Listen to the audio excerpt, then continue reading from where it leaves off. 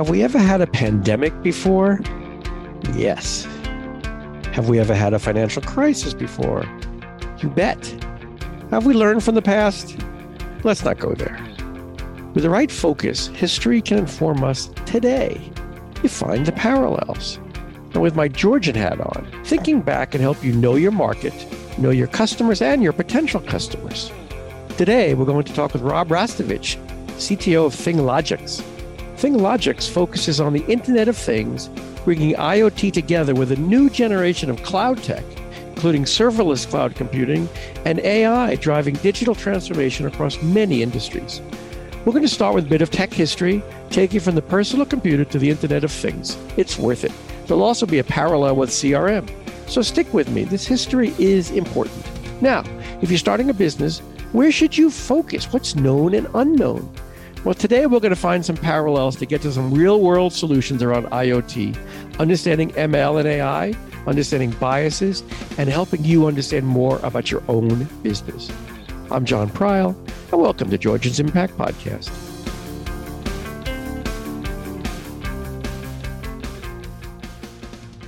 Now, Rob, look, you were doing internet e-commerce in 1991. You've done development for large-scale enterprise solutions, Salesforce, and 8 years ago, you've been working with the Internet of Things. So to me, your evolution epitomizes our industry. So why don't you talk to me about problems that you were solving back then, and then what problems you need to be solving today and the similarities, if you don't mind? The very big first IT problem that we had, I was doing e-commerce back in the late 90s when e-commerce was first, so e-commerce really took off. The dot-com boom was the late 90s, 93. I'll never forget it. I was working for a company, Harbor Freight Tools.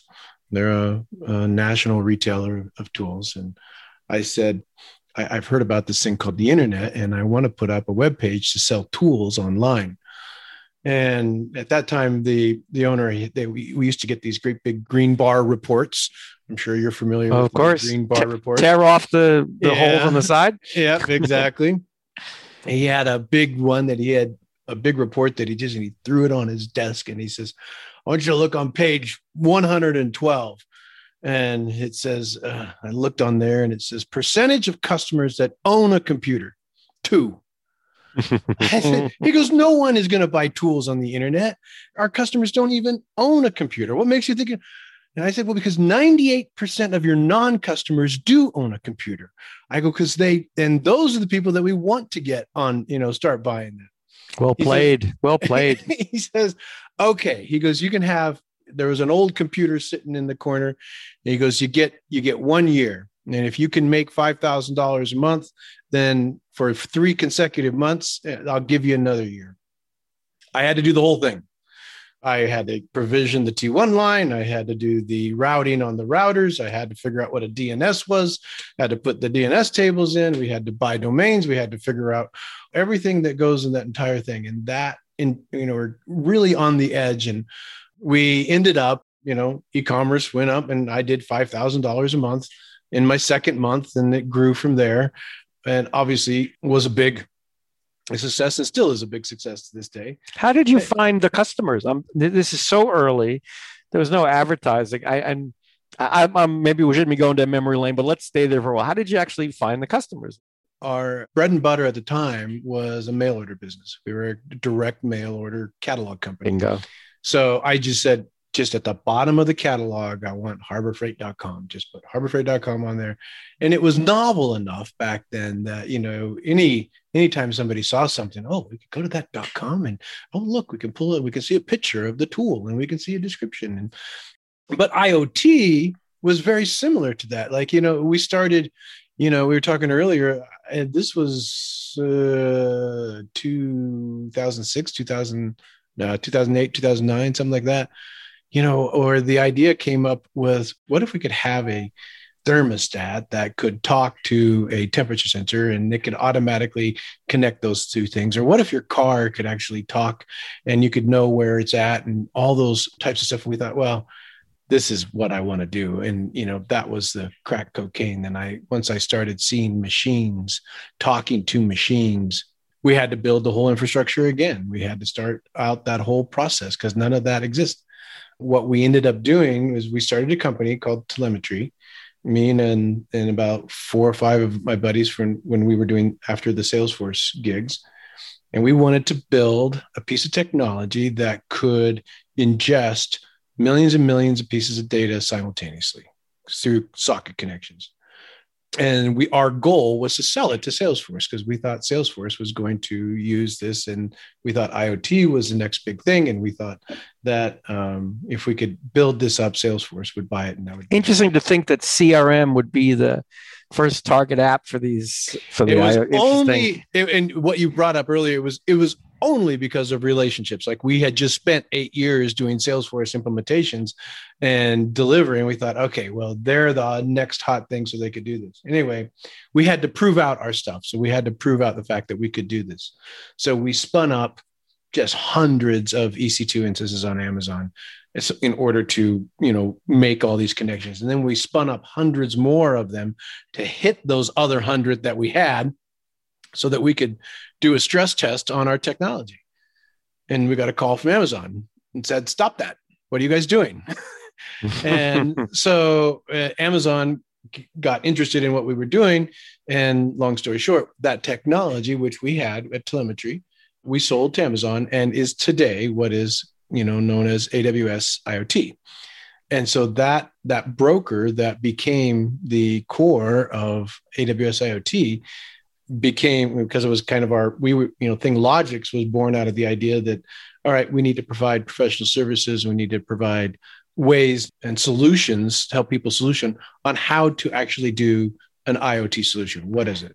So let me back up. You're talking about services. So a little bit of his history. There you are spending how many months building from bare bones and chewing gum and DNS connections. You're building the app. And now I could build this website with drag and drop, no code. We love these words, no code, low code. I can go to any website builder, there's dozens of them, and build it up. And so, 20 years later, magic has happened. How far has the magic happened in the world of no code IoT? When ThingLogix was born out of the technology that we sold to Amazon, nobody had the ability to do these kinds of things. And we thought, okay, what Salesforce did for CRM, I'm sure Benioff and Parker Harris were sitting around one day and they said, you know what? Everybody needs accounts, contacts, and leads and opportunities. And everybody's going to make a database and they're going to have first name and last name and email address and phone number. Why don't we just give them all that and have everybody start at the same spot and then they can customize from there? Same thing, because of that DNA, we thought IoT solutions are the same thing. You need asset management, you need history tracking, you need the ability to put logic against your devices. You need to be able to understand what the context of a device is. You need to provision and deprovision a device. All this stuff that has to go into solution. Why don't we just build that and start day one with this whole bag of tricks that we can do and then build our solution on top of that? Is it the same bag? So name, address, telephone number, I get. That's the metadata of a customer. If I'm thinking about a thermostat versus a solar panel versus a water, remotely controlled water pump, I don't know. I guess there's on and off, and I guess there's identification. What else? What's the commonality across an IoT device? The only commonality is that they talk. That's it. They all talk a different language. Well, we talk MQTT primarily, but they all have, different attributes. They all talk. And that's why the system has to be able, any system has to be able to dynamically provision those stuff and keep the history. So you don't have time in an IoT world to go, okay, well, let's see. We're going to make a field in a database and it's going to call this. It's happening on the fly. It's happening all the time. So you got to auto provision fields and devices immediately. You mentioned timing. This is something that's always been in my, whenever you hear the talk about 5G, and I'm not watching a movie on my phone, but everyone says the 5G is the greatest enabler of IoT devices because of the volume of devices and the speed. Is that true? Do you feel that's what's going to happen? That's a game changer? Well, I think that's the hope. IoT devices, the payloads are very small and the speed isn't as much as a requirement as it is, reliability. Like if I'm a temperature sensor and it takes me 3 seconds to get the temperature versus 1 second, I'm going to get one every 3 seconds and I can take action.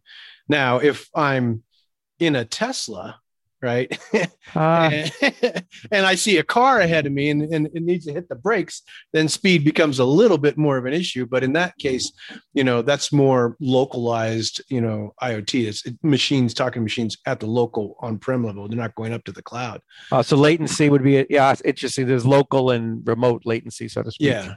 Exactly. Yeah. You don't want, you certainly don't want your Teslas, determine whether it should hit the brakes or not, going up to the cloud and determine if the cloud is coming back. Right.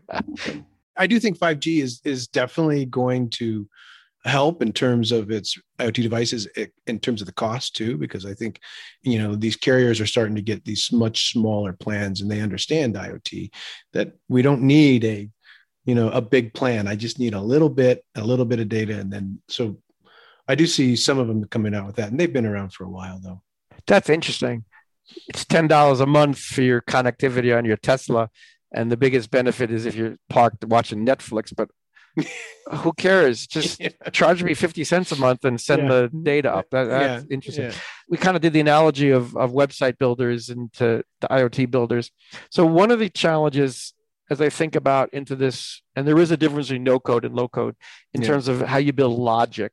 So website builders are trivial and people could do that. If you need to start doing decision-making at the back end, that I guess could be called low code. And there are companies that begin to do that. But even that's not, in my mind, as an old guy, traditional programming. What's your view? We'll stay on the back end before we move to the front end. What's your view on kind of the back end tools and how that gets pulled together? So we really kind of focused on the back end when we started, because as I'm a traditional, consultant and delivery person, right? So I walk into a client, customer says, these are the problems that I have. This is what I need to solve.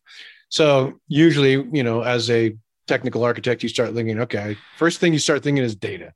Where's the data? Where, how do you get to it? We have a mantra, real data, real fast.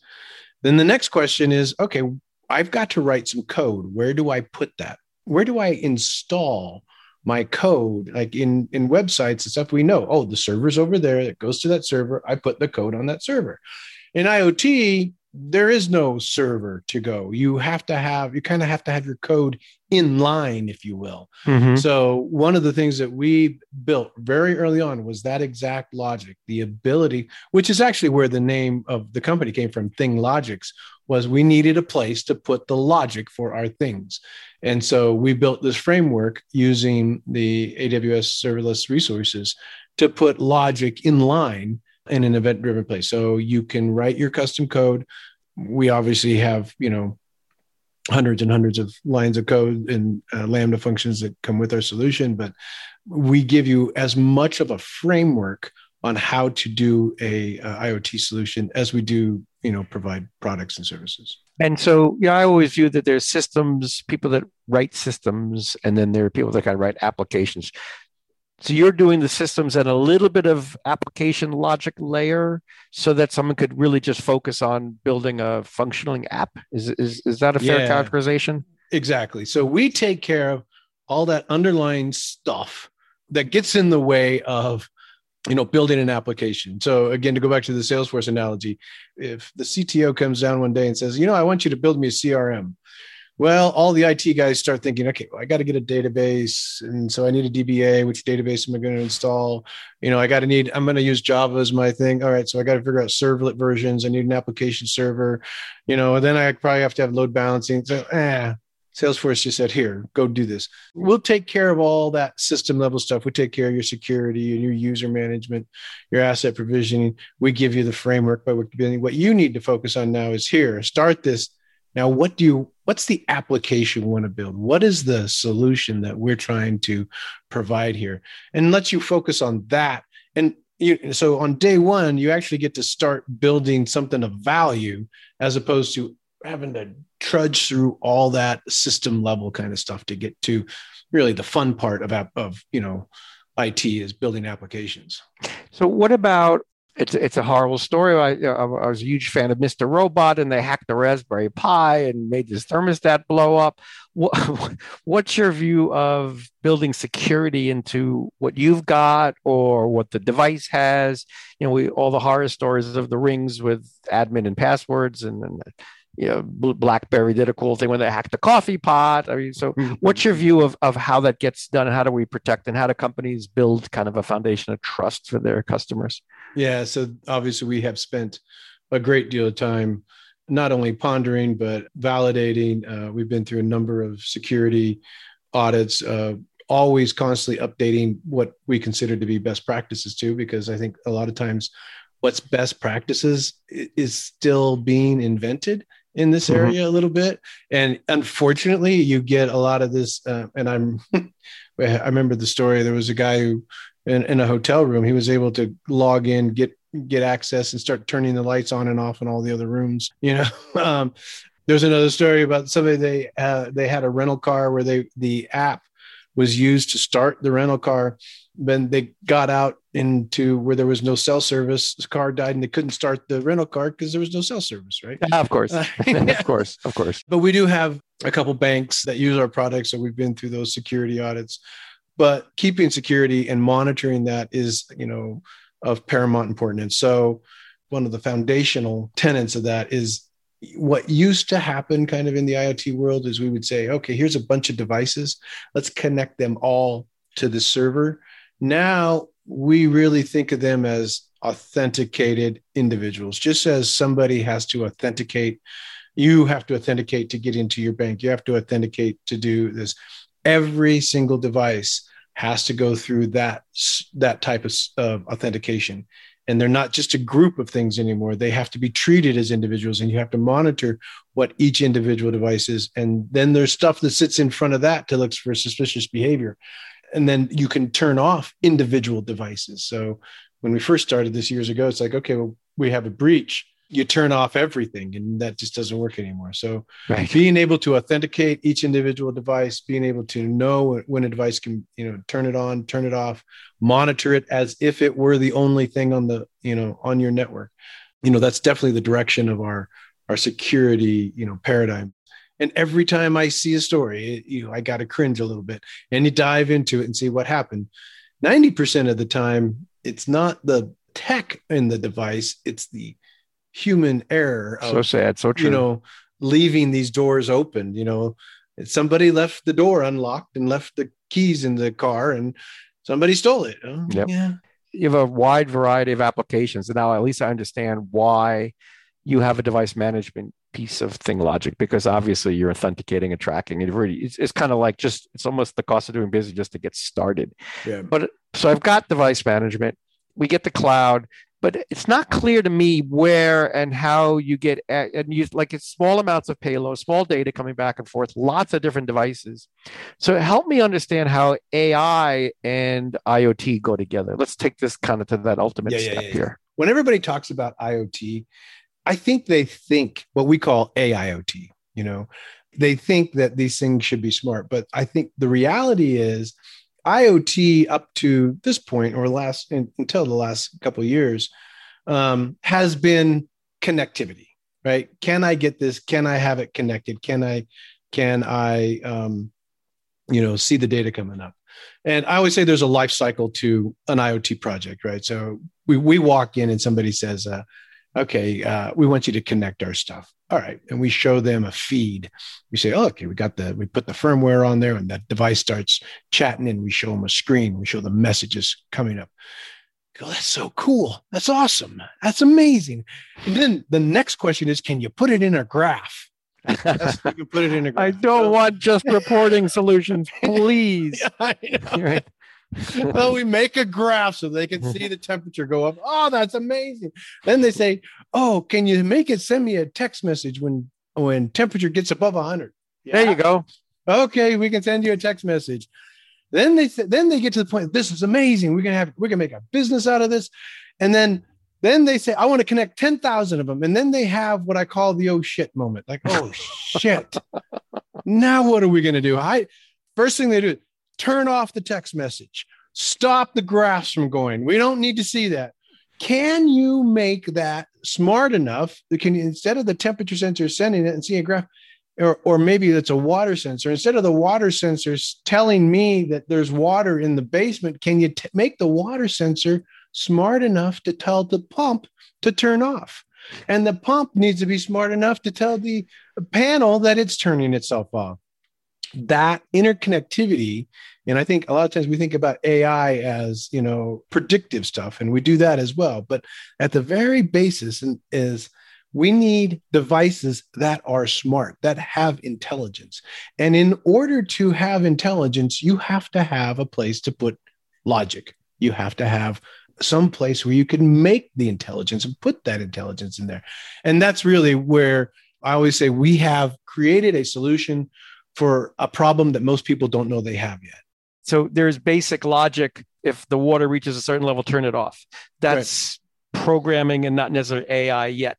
The next degree of AI takes it to where?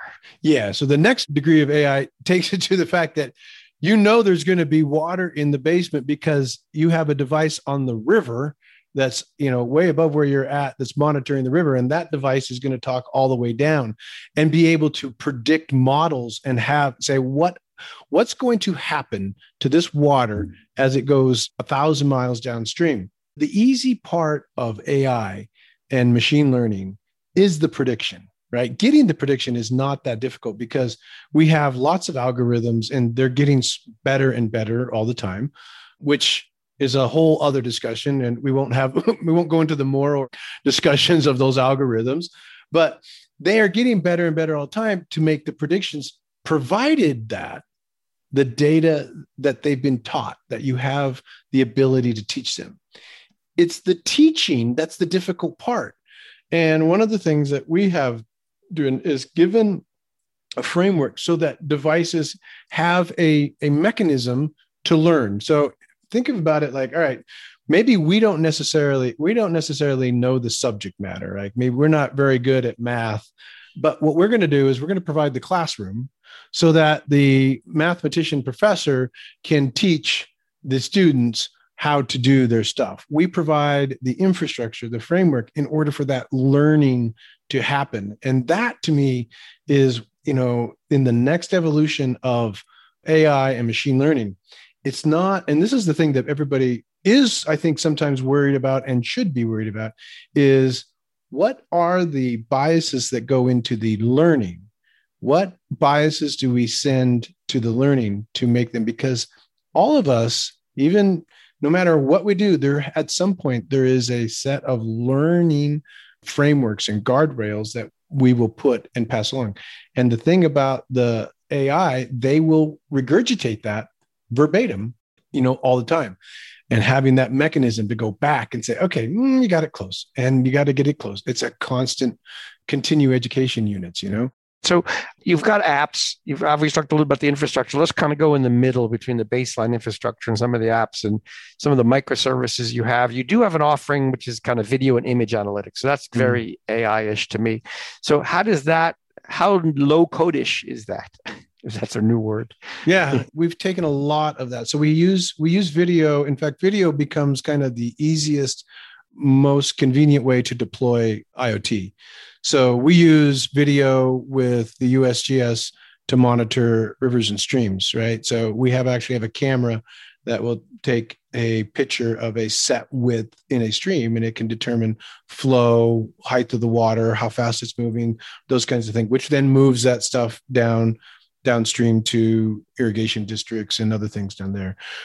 We obviously do recognition. So we have a construction company that has thousands of workers showing up every day to a construction site. And instead of clocking in and clocking out, they just walk through the tunnel and it clocks them in, clocks them out. So you can do recognition in that way.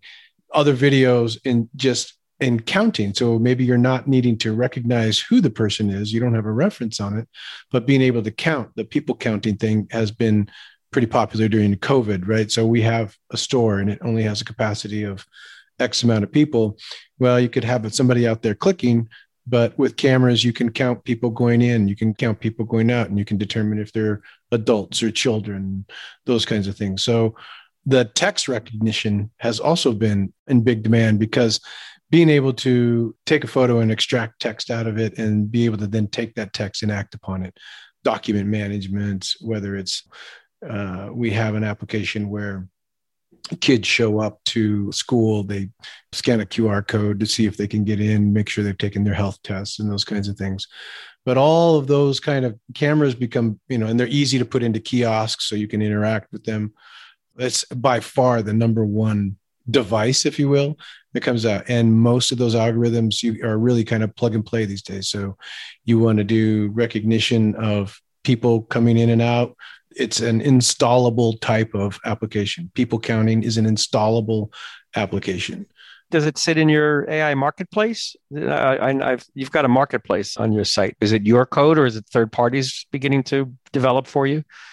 So we've actually developed a edge technology in conjunction with a couple partners. So we do have an edge component to Foundry that, so if you take on the recognition, if you're going to take a photo of somebody, to send it up to the cloud and bring it back down to determine if it's a person. Because when in a video feed, you want to be able to distinguish between which in this picture is the person. I mean, it's not the bag over here and it's over here. So you don't want to have that going up. So that edge technology will help analyze that, focus in on not only where the person is, but in the case of taking temperatures and thermal cameras, focus in, right in between the eyes where the heat's going to be the best. So all of that edge kind of stuff takes out there. But our whole application, and it's a great question because our application actually installs for inside of your AWS account. So we're a little bit different in the sense of you don't come to us and we have this application that, you sign up for and it's ours and we manage it. We still manage it. We still take care of it, but we install it into your account so that it actually is yours. So Rob, this was a fantastic discussion. I think we had a great journey from the beginning of time, beginning of computer time, all the way to AI and IoT. Rob Rastovich, CTO of ThingLogix, thanks so much for being with us today. This was fabulous. Thanks, John. I appreciate you having us.